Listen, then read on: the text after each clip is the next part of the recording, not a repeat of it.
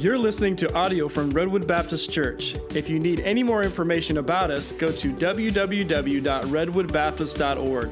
We hope and pray the message that you're about to listen to will strengthen you, encourage you, and make you more like Jesus. Blessings. You may be seated. Thank you so much for being here. And I said this earlier, and I want to say it again. Thank you for being here on my second favorite Sunday of the year. My second favorite. My first favorite. I have a lot of favorites. I know. I cheat with this line right here all the time, but I got a lot of favorites. But my first favorite Sunday is by far Easter. As we gather together, we celebrate the resurrection of the Savior. And you want to know why this is my second favorite Sunday? Here's why. Because Jesus is still risen from the grave, and you and I, we get to gather and we get to celebrate. You say, Ryan, there's a lot more empty seats than there were last week. That's okay, because we're gathered here, and Jesus is risen. And as I joked earlier, next week will be my third favorite because he's still risen next week as well. Well, I'm looking forward to what God has for us here today. Take your Bibles and turn to the book of Mark chapter number 2, and we're going to be getting. I've missed our series entitled Jesus, and Jesus from the book of Mark, and we've been going verse by verse, or basically kind of idea by idea through this book, and I'm looking forward to what God has for us. And here's what I like about going verse by verse through a book. Number one, you don't get to candy coat anything. You don't get to kind of shy away from certain texts and things like that, and you get to just go kind of idea by idea, verse by verse through a book, and what comes up is the next topic. And I'm looking forward to this morning's, and you might be thinking, yikes, man, why'd I come to church? Well, you just stick with me, okay? And I promise you it will be a help to us if we will have a heart that is yearning to learn, that is an open heart of, okay, what can I take from this message and go into my life? But I want to start off by asking you a question. And the question is this: what would Redwood City, or the cities around, look like if Satan took full control of the city? If Satan took absolute full control of Redwood City, the cities that you live in, Belmont, San Carlos, south, north, maybe across the bay, whatever the case is, all the way up in Richmond, if he took full control of that city, what would it look like? Now, I want to give you an answer that is possibly maybe very surprising for you, but I want you to stick with me for a moment. If Satan took over our cities, all the bars would be closed. Pornography would be banished. The pristine streets would be filled with tidy pedestrians who smiled at each other. There would be no swearing. Children would say yes, sir, and no, ma'am, and churches would be filled every Sunday. But those churches would never preach Christ. They'd never preach Christ. And so this morning, I want to take our text, and the title for our message this morning is the gospel according to the Pharisees. The gospel according to the Pharisees. I believe the greatest danger to the gospel is not the atheistic threats. The greatest danger of the gospel always has been and will continue to be a counterfeit gospel. It is a gospel that does not actually need Christ. And what's dangerous about this is its subtlety, that it exists with the same language. It exists in the same locations. It exists amongst committed, if you allow me to say this, religious people. And now, when you and I hear some of that, what I'm saying, that the anti-gospel is the worst form of deception, sometimes we might think, well, that couldn't be me. That's not me. But the fact of the matter is that the seeds of a counterfeit gospel still exist in all of us. The struggle is not just from a pastor that is preaching. The struggle is not just found in maybe classrooms at a college or a seminary. It is literally a day-by-day battle in our hearts. Because the true gospel of the complete and total reliance upon Jesus Christ is always replaced with one thing, and that is the gospel of self-praise. That is the gospel of self-righteousness. And so let me take you into the text that we're going to break down through here this morning. Look at verse number 18. It's been several weeks, of course, with leading up to Easter since we've been in our series on Jesus. But look at verse number 18. And the disciples of John and of the Pharisees used to fast, and they came and say unto him, Why do the disciples of John and of the Pharisees fast, but thy disciples fast not? Got to remember, Jesus has just gotten done with eating with publicans and sinners, and they're like, he's eating with bad people. And so now this is brought to him, verse 19. And Jesus said unto them, Can the children of the bridegroom fast, while the bridegroom is with them? As long as they have the bridegroom with them, they cannot fast. But the days will come when the bridegroom shall be taken away from them, and then shall they fast in those days. No man also seweth a piece of new cloth on an old garment, else the new piece that filled it up taketh away from the old, and rent is made worse, or the hole is made worse. And no man putteth new wine into old bottles, or kind of it would have been more of like leather, like skins, else the new wine doth burst the bottles, and the wine is spilled, and the bottles will be marred, but new wine be put into new bottles. And it came to pass that he went through the cornfields on the Sabbath day. And his disciples began as they went to pluck the ears of corn. And the Pharisees said unto him, Behold, why do they on the Sabbath day that which is not lawful? And he said unto them, Have ye never read when David did, when he had need and was an hungered, and he and all that were with him, how he went into the house of God in the days of Abiathar the high priest, and did eat the showbread, which is not lawful to eat before the priests, and gave also to them which were with him. And he said unto them, The Sabbath was made for man, and not man for the Sabbath. And then Jesus says, He is the Lord of the Sabbath. You and I this morning, we cannot simply assume that we have and that we understand the gospel. It cannot just be something that we just take for granted. We must keep the gospel at the center of the church, because we're always in danger of shoving it off to one side and letting something else take its place. Martin Luther once warned, there is a clear and present danger that the devil may take away from us the pure doctrine of faith and may substitute it for the doctrines, now hear this, of works and human traditions. The good news of the cross and the resurrection must be preached, believed, and lived, otherwise it will be lost. The church's greatest danger is not the anti-gospel outside of the church. It is the counterfeit gospel inside the church. And so you and I, we've got to realize that the Judaizers in Antioch, they didn't wear shirts that said, Hey, hug me, I am a false teacher. Okay? They didn't wear shirts like that. What made them so dangerous was what they knew the talk, the way that the Christians talked. They used all of the right terminology. And that is why I said one of the most serious, or the most serious threat to the true gospel is something that is called the gospel. The most dangerous teachers are the ones who preach a different Christ, but can still call him Jesus.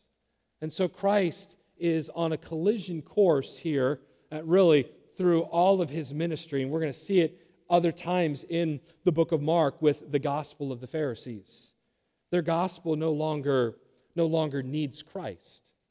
Because the gospel of self-reliance It has two foundations, and these are basically going to be the 2 points or the 2 foundations really for our message, and that is this: the foundational stone of traditionalism and the foundational stone of legalism.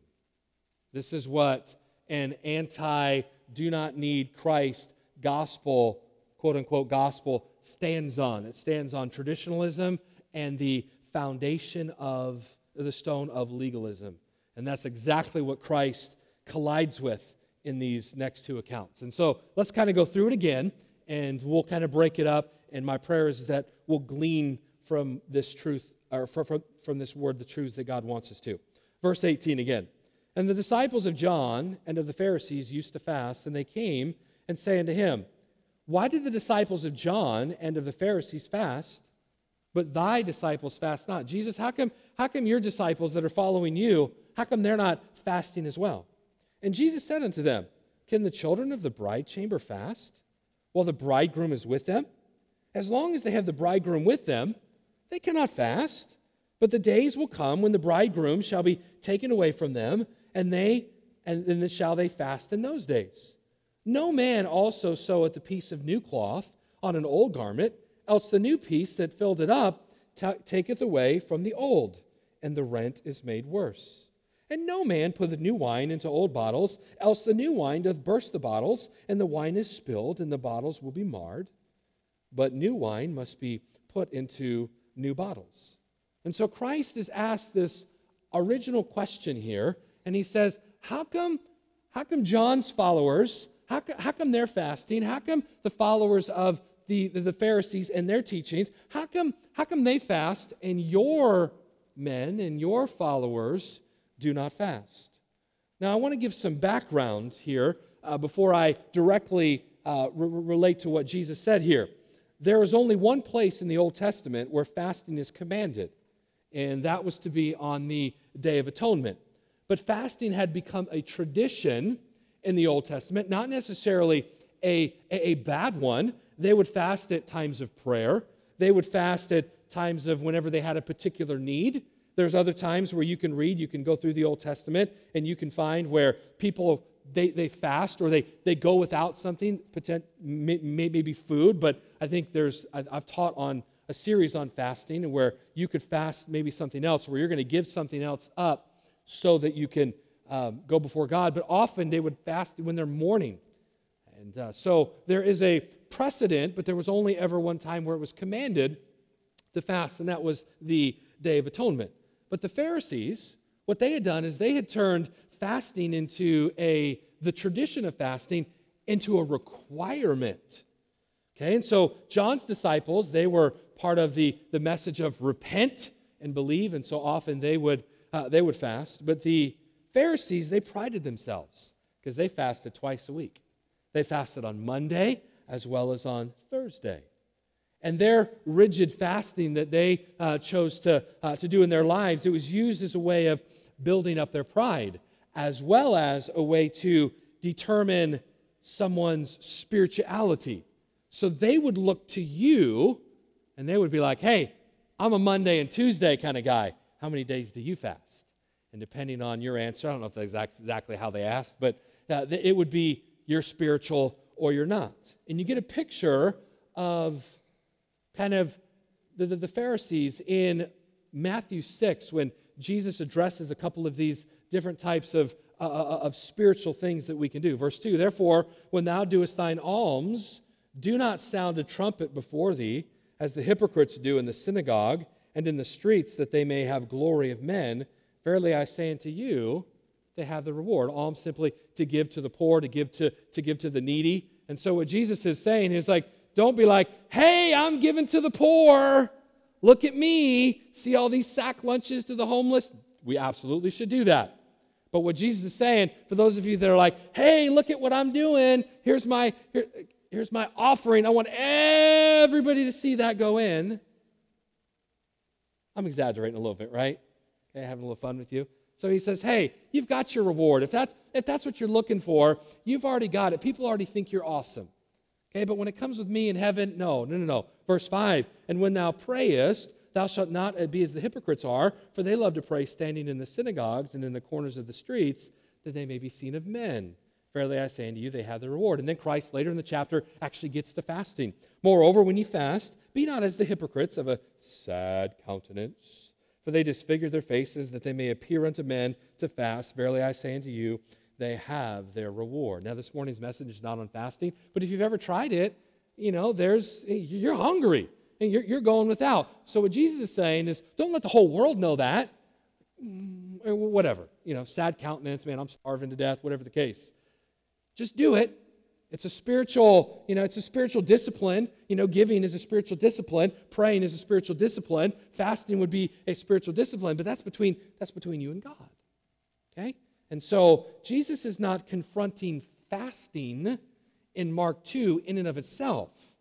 In fact, we've already read and we've already looked at where Jesus fasted himself in the book of Mark. What he's attacking is the traditionalism of the Pharisees. So to the Pharisees, fasting was not a humble seeking of God. It was not a brokenness before God. It was done before men so they can build themselves up. So the Pharisees, they'd be quite taken back. They'd be a little outraged that Jesus' followers wouldn't have been fasting, because this is what you have to do. This is what marks your spirituality. Now, certainly it would be a spiritual discipline, but it's not a mark of that. And if it were, I shouldn't see those marks upon you. And so they would be outraged a little bit. Their pride, their identity, it wasn't rooted in Christ or in God's work for them on their behalf. Instead, their identity was on their work. Look what I do. Look what I say. And here's how I live. And so Jesus begins his response by talking about guests at a wedding. Now listen, Jesus is probably not using the term bridegroom in the sense of the grand messianic way, because that wouldn't have been fully laid out yet until later in Scripture. And so, these people that are listening at the moment, they wouldn't have understood all of that. And so I believe that he's using a wedding metaphor here in Mark chapter number 2. And so when the bridegroom comes, or when the groom comes, it's time to celebrate. Man, the groom is here. This is time to have fun, time to celebrate, not a time to fast. He's saying here, I come for my people, and my work is to unite myself to my people by grace. This is a time to celebrate. Listen, this literally would have been, and it is still today for us, an amazing moment of celebration. The Lord of Lords, the King of Kings, the God of creation, literally became man, literally incarnated. God's feet, so to speak, literally stood and walked on our earth. How awesome is that? The celebration that God would come to save the world. It was a time for celebration. It wasn't a time for fasting. And so what happens is, Jesus is saying, hey guys, you're getting it all wrong. You're so bound up with your tradition that you cannot recognize this glorious new thing that God has done. Listen to me, that is what traditionalism does. It keeps you from recognizing what God is presently doing. It keeps us from celebrating what God is presently doing. You and I, we've got to be careful that we do not allow the traditionalism to shape the way that we think. Now, I loved, and I was aware of it, I loved the selection that Pastor Mike chose for us today. Did you notice there was a mixture of hymns, and we're going to sing a new song after the message, but then we had anthem, and then we have another new song. And so you're bridging the gap. Here's why. Because at one point, don't miss this, at one point, every single hymn in your hymn book was new. At some point, to somebody. Some leader of worship, whatever it looked like back then, was like, do I bring this new song to the church? Why? Because it wasn't a part of, don't miss this. I'm not bashing anything in that hymn book. But it wouldn't have been the tradition of its day. And so what happens is if we're not careful and we take a tradition of our day and we elevate that to what God says we have to do, listen, we've made church all about us. Well, this is what I like. This is how I grew up. This is what I know. Hey, those are real feelings. I get that. But we've all got to be willing. It's the truth of the songs. Okay? I could probably go on to dress, but I don't think I need to. I think you've probably kind of gone along with me. And the children of Issachar, which had understanding of the times to know what Israel ought to do. Do you realize that sometimes what we deem as quote-unquote tradition hasn't always even been the tradition of church culture? Where we begin to say, hey, you know what, let me define what someone of what gender should wear. It's got to be this length. I mean, just look at our country's history. So, I mean, I grew up in an institution at a college where there were certain rules that had to, if a lady was going to wear a dress of any kind, it had to be 2 inches below the knee, because if it was above the knee, somehow that was immodest. And yet, if you go back just 100 years, that would have been to the ankle. And you see, traditions have changed. And so I'm kind of getting ahead of myself here. But if we're not careful, if we place, and listen, we're going verse by verse through a text, so don't get mad at me. Okay, this is what I love about expository verse by verse preaching, is we come to the text. If we make a traditionalism everything and we hold that up, then what happens is we don't recognize what God is currently doing. And we can't celebrate that. Well, no, that's God's not in that. Wait a minute, let's be cautious before we express our opinions too much. Are we doing okay? It's getting warm in here. I think it's probably because the windows need to be open and not because of the message. But here we go. And then Jesus, so he talks about the bridegroom and he says, hey, fast when the groom is here. It's the time to celebrate. Well, then he foretells his death, and he's like, hey, there's going to come a day when the bridegroom's gone away. And that's the time to fast. And Jesus was prophesying, I'm going to go away. I'm going to die on the cross. And then praise God, he's going to raise again. 3 days later, we celebrated that this past week. And so Jesus uses these two illustrations of putting a new piece of cloth that has been shrunk over an old piece of cloth that needs to be patched. And then the metaphor of pouring new wine into an old bottle or a new potential leather skin or flask of some kind. And both of the situations, what would have happened in his metaphor here? Well, if you put the new cloth on the old, when the new cloth shrinks, it tears away, and it's worse than before. If you put the new wine into the old cracked skin, it will come apart and leak, and the wine will be destroyed.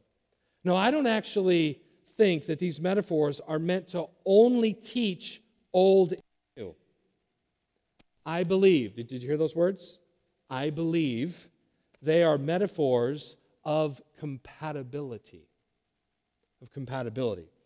And I believe Christ is saying your way of thinking about tradition is utterly incompatible with the gospel of the kingdom, because your way of thinking about those things relies on human effort and human righteousness and human strength. And so if we put the two together, the gospel actually will be destroyed. You cannot layer the gospel over traditionalism, because the gospel must be kept pure. One must be in Christ and in Christ alone. So one is not a part of the kingdom of God. One is not born again because of anything on the exterior. Always the heart. It's always a renewed heart. It's always the new heart that God gives us in the person of Jesus Christ. And so we ought to be cautious of this. I'm going to put it back together at the end, so be okay. I'm not totally bashing traditionalism, but I'm just saying we cannot elevate that to the level of the gospel. We cannot elevate traditionalism as, hey, this is what makes somebody spiritual. Believing in Christ and that renewedness is what does. So Mark comes to the second issue. We still doing okay? All right? Good. All right. Not everyone's doing? Okay, I'm just kidding. Verse 23. And it came to pass that he went through the cornfields on the Sabbath day, and the disciples began, as his disciples began, and as they went to pluck the ears of corn. And the Pharisees said unto him, Behold, why do they on the Sabbath day that which is not lawful? Talk about that here in a moment. And he said to them, Have ye never read what David did when he had need and was hungered, he and they that were with him? How he went into the house of God in the days of Abiathar and the high priest, and did eat the showbread, which is not lawful to eat but for the priests, and gave also to them which were with him. And he said unto them, the Sabbath was made for man, and not man for the Sabbath. The way that the Pharisees interpreted the Sabbath law was both prideful and very burdensome. They were not content with just Sabbath laws. What always happened in legalism, so now we're kind of looking at the other foundation of a counterfeit gospel, would be that they would always add. The law would say this, but then they would add to it. And so the teachers of the law, they would interpret, and then they would reinterpret, and then they would interpret, and then they would reinterpret, and they would interpret, and they would reinterpret, to where, man, after a couple generations, it was like interpretation and, hey, buddy, yeah, it's my son. Love the kid, all right? That'll be great on the web right there.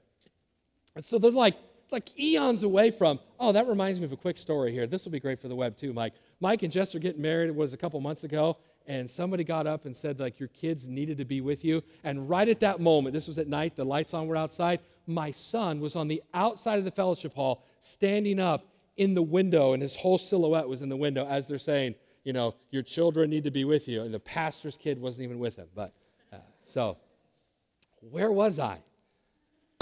It's all right. So they interpret, then they reinterpret, and so on and so forth.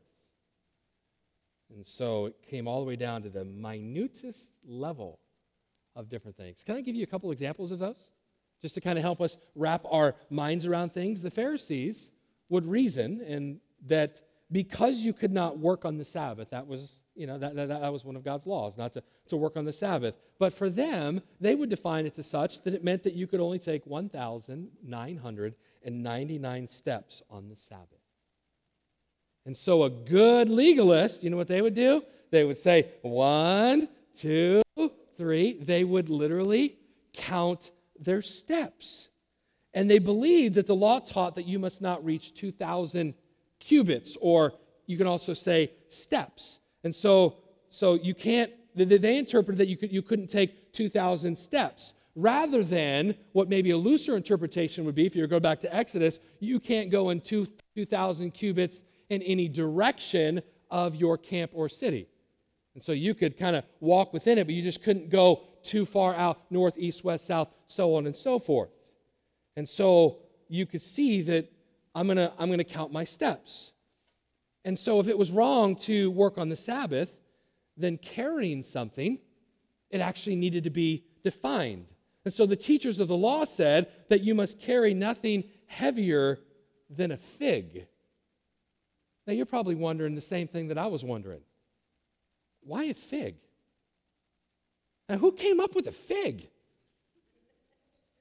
What person was like, all right, so we want to capture godliness. We want to make sure that we're godly. So we can't work, and so I can't lift anything more than a fig. A fig. You couldn't, good idea. You couldn't do this according to their law. Take something in your right hand, throw it, and catch it with your left hand. Or you couldn't do the left to the right. You want to know why? Because that would have been considered work. Work. That's where it goes if we're not careful. That's the depths of legalism. Women were not told to bathe on the Sabbath day.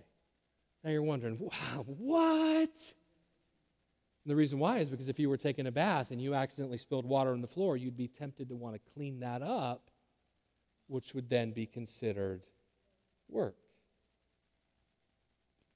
I don't know why they pick on women, but women were told not to look in the mirror on the Sabbath.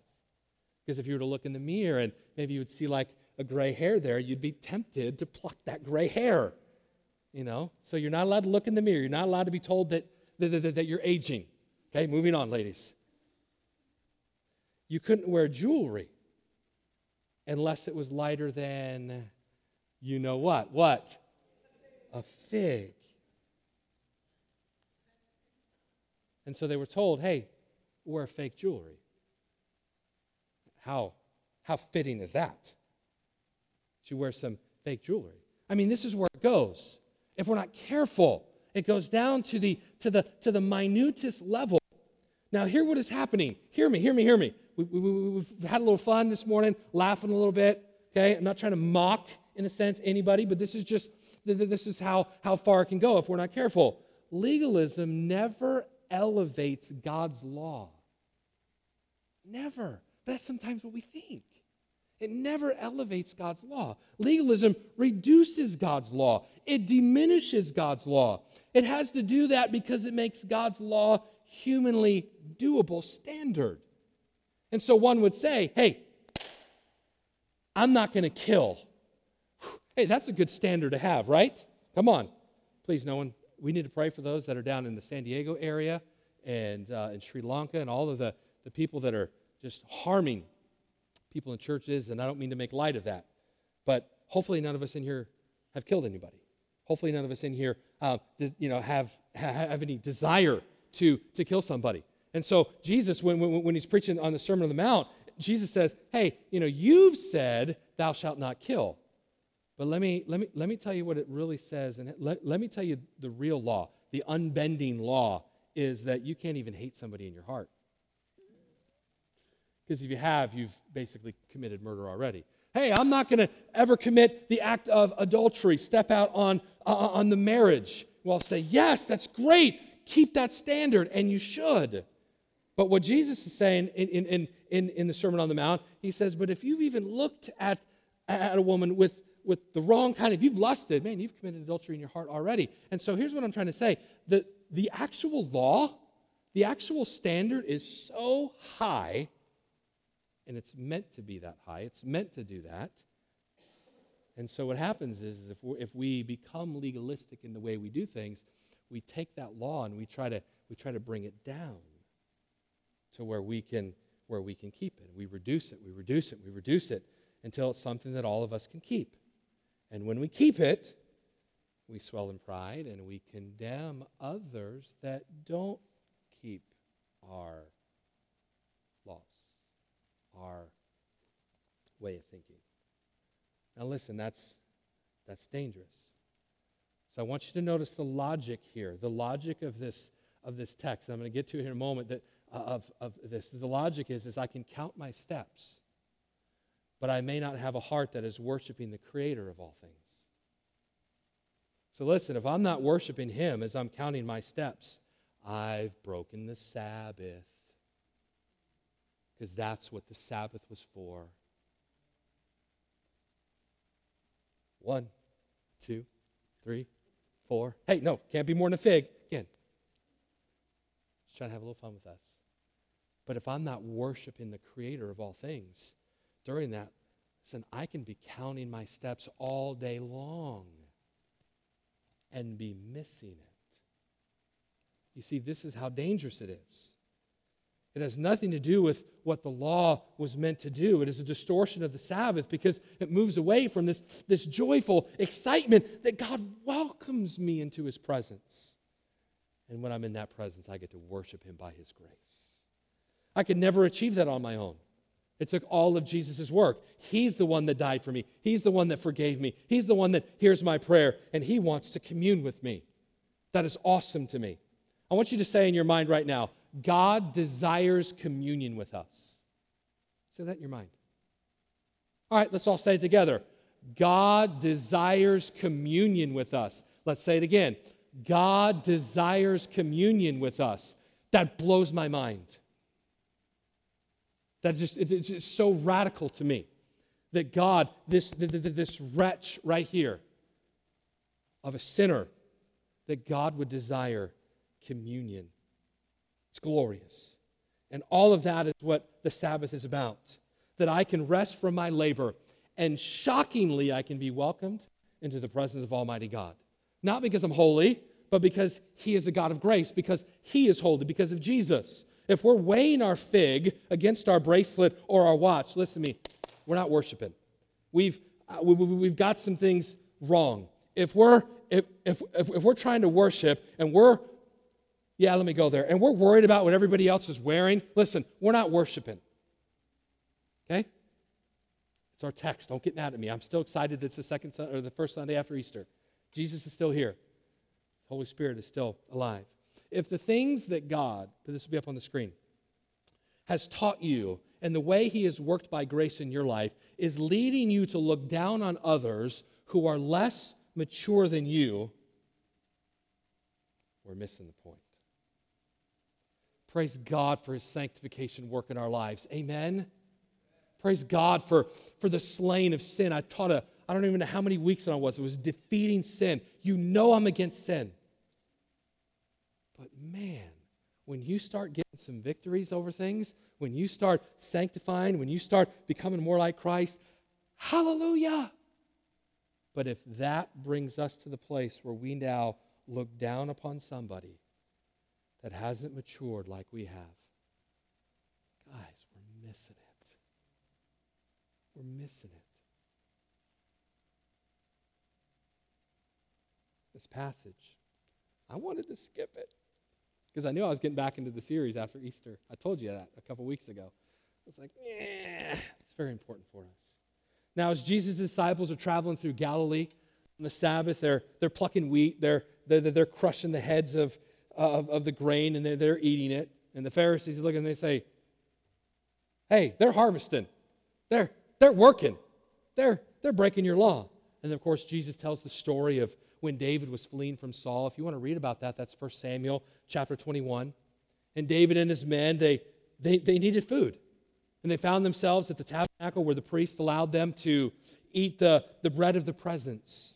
The bread of the presence was 12 loaves of bread that were taken into the tabernacle hot. And they pictured the 12 tribes of Israel, and they were a symbol of God's provision of his fellowship with them. And it was forbidden for anyone to eat of that except for the priest. But David goes in there, feeds his men, and so Jesus is literally arguing, and this argument is shocking the Pharisees. He says that the preserving, it's a hard word, the preserving of human life is more valuable than ceremony. So Jesus is saying, hey, Pharisees, hey, you're getting it completely wrong. If David was able to do this along with the priests and there was no reprimand from God, then there is nothing wrong with my disciples eating on the Sabbath. And then Jesus gives these two statements. The Sabbath, that was made for man, not man for the Sabbath. And he goes on to say, I'm the Lord of the Sabbath. The institution of the Sabbath, that goes all the way back to creation. And it's a grace.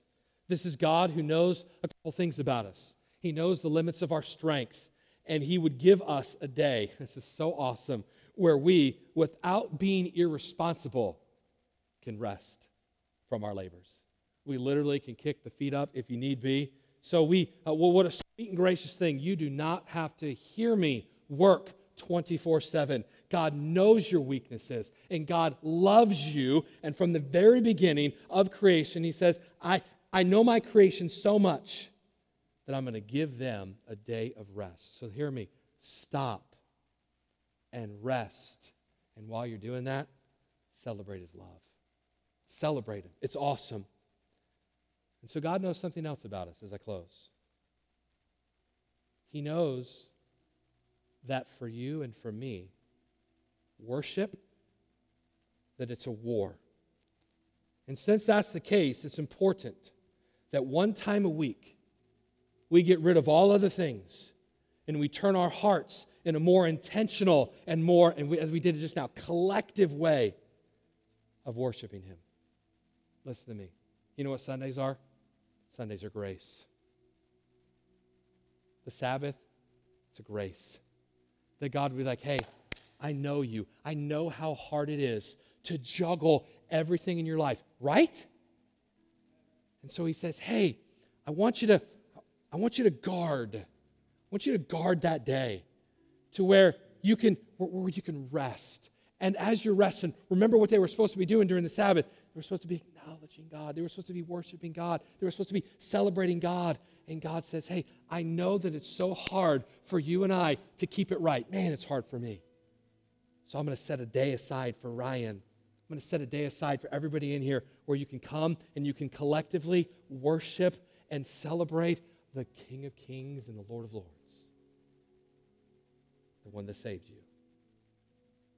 But when we turn the Sabbath into a burdensome system of tiny condemning laws, I've missed the point. You gotta come a certain way, and you gotta sing a certain way. I've made it burdensome, and I'm missing the point. And then if the Sabbath becomes something that becomes a keepable standard, that is about our righteousness and not our needfulness for the God who we are to worship. How we don't come every Sunday broken, and God, I need you. I'm missing it. Jesus is ultimately saying here, and I'm almost finished. He's saying, boys, men, here's what you need to understand. You're criticizing the lawgiver. Jesus is saying, I'm the one that stood at creation. I'm the one that instituted the Sabbath. I am the giver of the law, hence I am the one that can interpret my laws. See, according to verse 28, Jesus, he was the Lord of the Sabbath. And not only is he the Lord of the Sabbath, he is the ultimate fulfiller of the Sabbath. Scripture tells us that he purchased through his life, through his death, and through his resurrection, a Sabbath rest for his people. A Sabbath rest for Christians, that we can rest from our labors. Listen, the pursuit of trying to please God in Christ, hallelujah, is over. The pursuit of trying to measure the metrics of, well, if I just do this, and I just do this, and I just do this.